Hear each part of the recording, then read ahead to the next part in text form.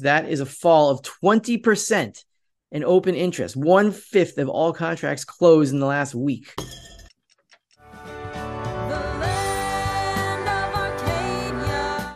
Well, hello there, my friends. Rafi here from the Endgame Investor with this week's Silver Report for Arcadia Economics. It's been another week of lackluster and frustrating price movement on the silver price. Well, price movement on a price. That's kind of redundant. But anyway, yeah, it hasn't been so great, and we're getting frustrated and all this other stuff. But there's a lot going on beneath the surface, and I'm going to show you what it is. This week, I wanted to focus on the extreme movements in open interest. It has collapsed by about 20% in a week. That means the amount of contracts open on silver futures is down 20% in 1 week. I don't know if this has ever happened before since the 1980 short squeeze.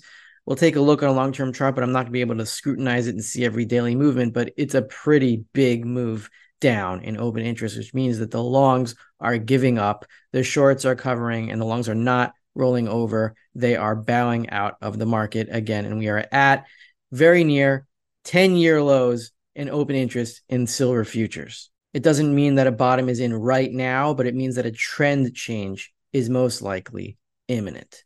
And we've been hearing from Andy Shechtman at Miles Franklin that silver premiums are down. They are, but still they're at near historic highs. I'll show you that chart just to give you a perspective on what it means that premiums are low.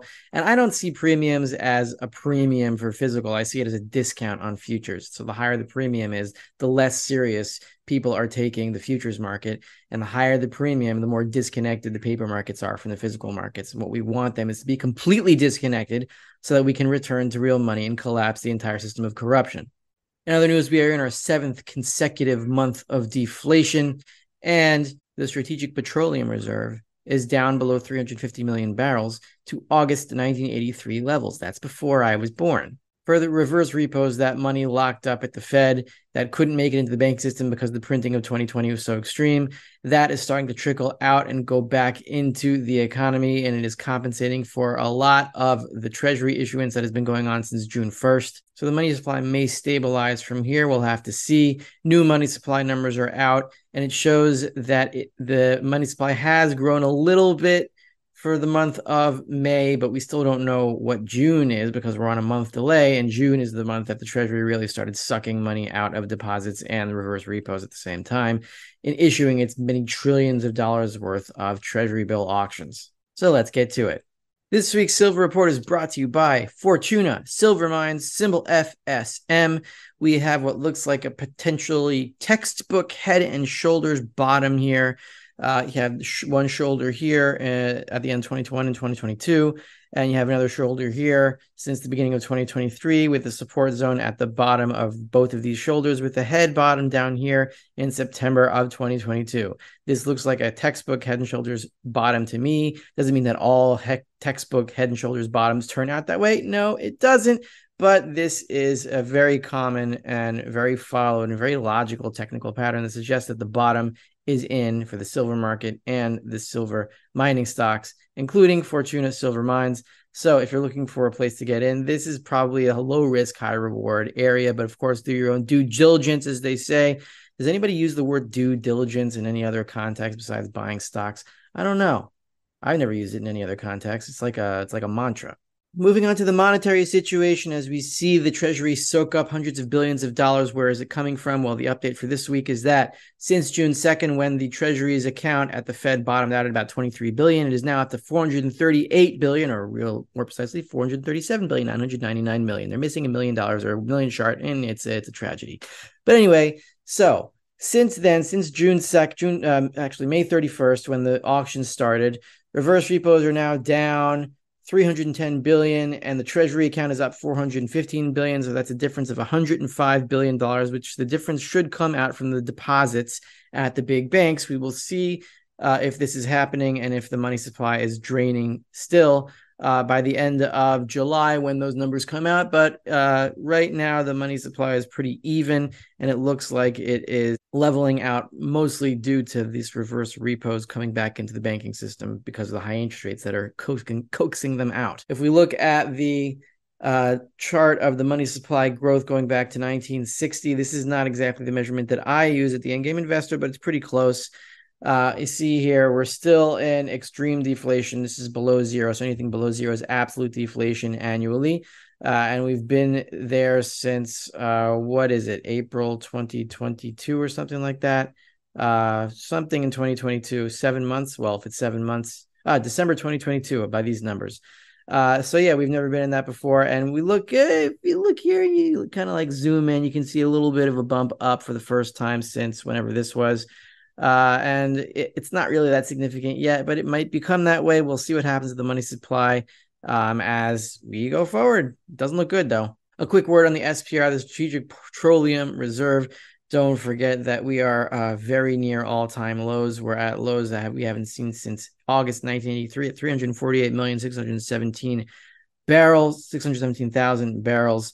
If the SPR is going to be refilled as oil is headed higher, it's going to supercharge an oil rally, which is probably going to happen after the next financial crisis, whenever that's going to be. We all know it's coming. We just don't know when. And yeah, it gets really annoying, but that's the way of the monetary system. Now, to the open interest. To the Beagle. You mean your Chevy? Yes. To the open interest situation here. There's a lot to talk about here. So we have here from Gold Charts Are Us.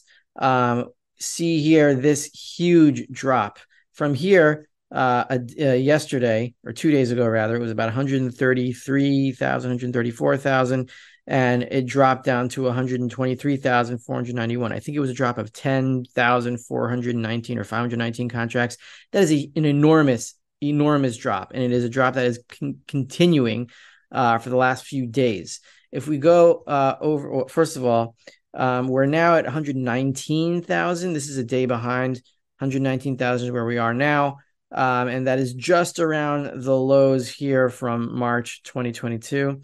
And we could get below those lows, which would be a very good sign. It would mean added fuel for the next rally. But here, if we move to a view of the last week, right? We have here the June 22nd numbers. This is from the COMEX statistics. Screenshots taken from June 22nd at the close was on June 22nd, 145,000 plus 3,362 contracts, because you add that to the total, and then you get the total open for that day on June 22nd. It was like 148,416 or something like that. Anyway, if you take that number, 148,400 something, and where we are now is 119,525 contracts, that is a fall of 20% in open interest. 1/5 of all contracts closed in the last week.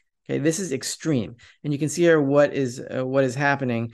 The active contract is falling off open interest, and that makes sense because this is going to delivery. By the time you're watching this, it should be in delivery, and we have about 7,800 contracts open.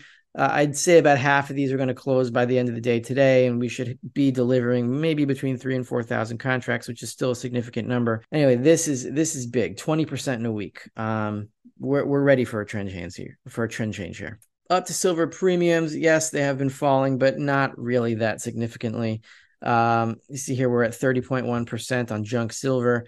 And we've never really been higher than that for a substantial period of time, only during extreme crises like 2008 and the 2020 crisis, and here for a brief period during a silver shortage during the latter phases of silver squeeze, which I think we're still in, because if we weren't, then these numbers would be going down to here, to this range here around 10%, where they normally are when there's no crisis or when there's no consciousness of the need to collect and stack silver coins.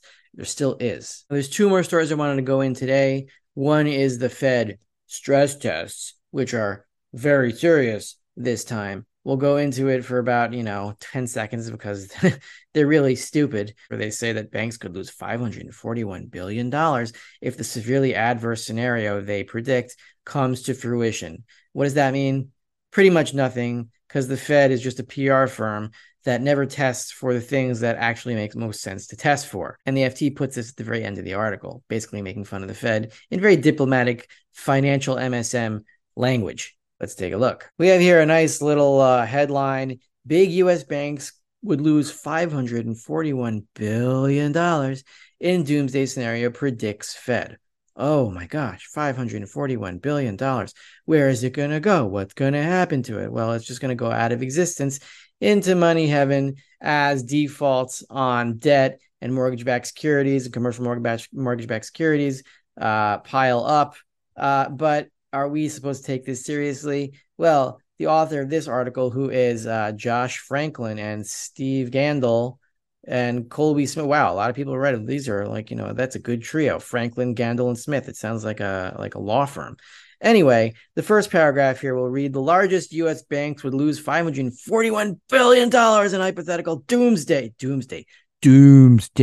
economic scenario, but still have more than enough capital to absorb the losses, according to annual stress tests conducted by the Federal Reserve. You hear that?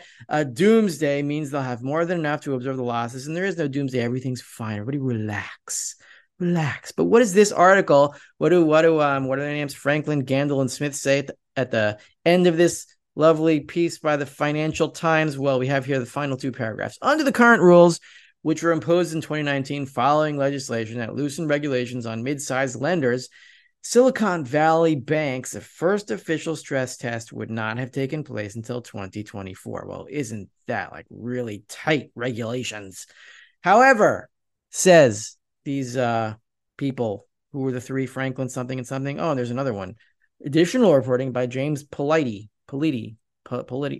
whatever. However, final paragraph here: even if SVB had been subject to Fed stress tests, it might have passed because the scenario did not model the kind of sharply higher interest rates that sparked the lender's downfall. You got that? SVB would have passed stress tests of a severely adverse scenario because those severely adverse scenario never tested for higher interest rates. Even when the Federal Reserve was doing nothing but raising interest rates, they didn't even test for it. So what does it mean that $541 billion could be lost in a severely adverse scenario? Nothing! Absolutely nothing! Absolutely nothing, which is what you are about to become. That's right. Absolutely nothing. Stupid! You're so stupid! But there's one more story I wanted to follow.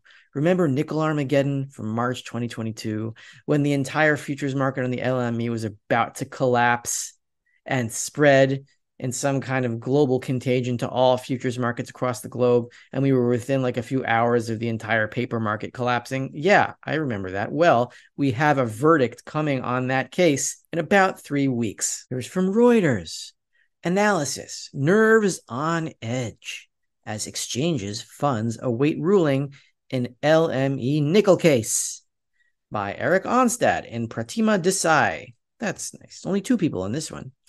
We have the bullet points here. If the LME loses, right, they're being sued by people, by hedge funds for reversing their trades by force so they could stay in business. That's kind of illegal on contract law. No, I'm not a lawyer. I'm just saying it seems illegal to me. Do your own due diligence. See, I used it not in the context of stock trading. Anyway, if the LME loses, there will be shockwaves. Source: even if the LME wins, its reputation has been dented. Experts: LME win could erode trust in London's financial markets.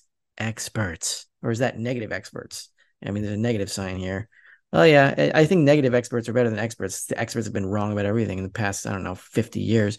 Exchanges, says the first paragraph, are in an uncomfortable wait for the outcome of a lawsuit by two financial firms against the London Metal Exchange for voiding nickel contracts, worried about possible curbs on their ability to react in crisis situations if the LME loses. Whichever side wins in the case that wrapped up 3 days of hearings on Thursday. In the wake of a chaotic spike in nickel prices in March last year, the stakes are huge for London's status as a major global financial center. If the LME wins the argument, there's potential for angry investors to move their business elsewhere, less convinced by London markets and their governments. A decision isn't expected for at least a month after a judgment was reversed on Thursday. If the hedge funds that are suing the LME win, that means the LME is not going to be able to pull this crap again. And once there is another crisis, they will fall. And there will be. And if the LME loses, or did I say they win? Yeah, if they lose, that's what's going to happen. If they win, then traders are not going to want to trade with the LME because they know that it's all rigged. And if the exchange needs a bailout, they're going to get bailed out with their own money, the depositor's money, the futures trader's money, and it's not going to be fair. So either way, the LME is screwed. And eventually this entire paper complex is going to collapse when money returns to gold and silver directly. It's all falling. It's all going to fall. And who knows, maybe the court will rule something fair for once. I doubt it, but it's worth following anyway. This is Rafi of the Endgame Investor with this week's Silver Report for Arcadia Economics. If you enjoyed this Silver Report, then sign up for a 2-week free trial of the Endgame Investor. Link in the description below, and support Arcadia Economics, Chris, Marcus, and Yara, and all the staff at the same time. Or you can become my patron on Patreon, where you'll get a more biblical view of what's going on in the monetary world. Isn't that fun? I think so. I'll see you guys next week.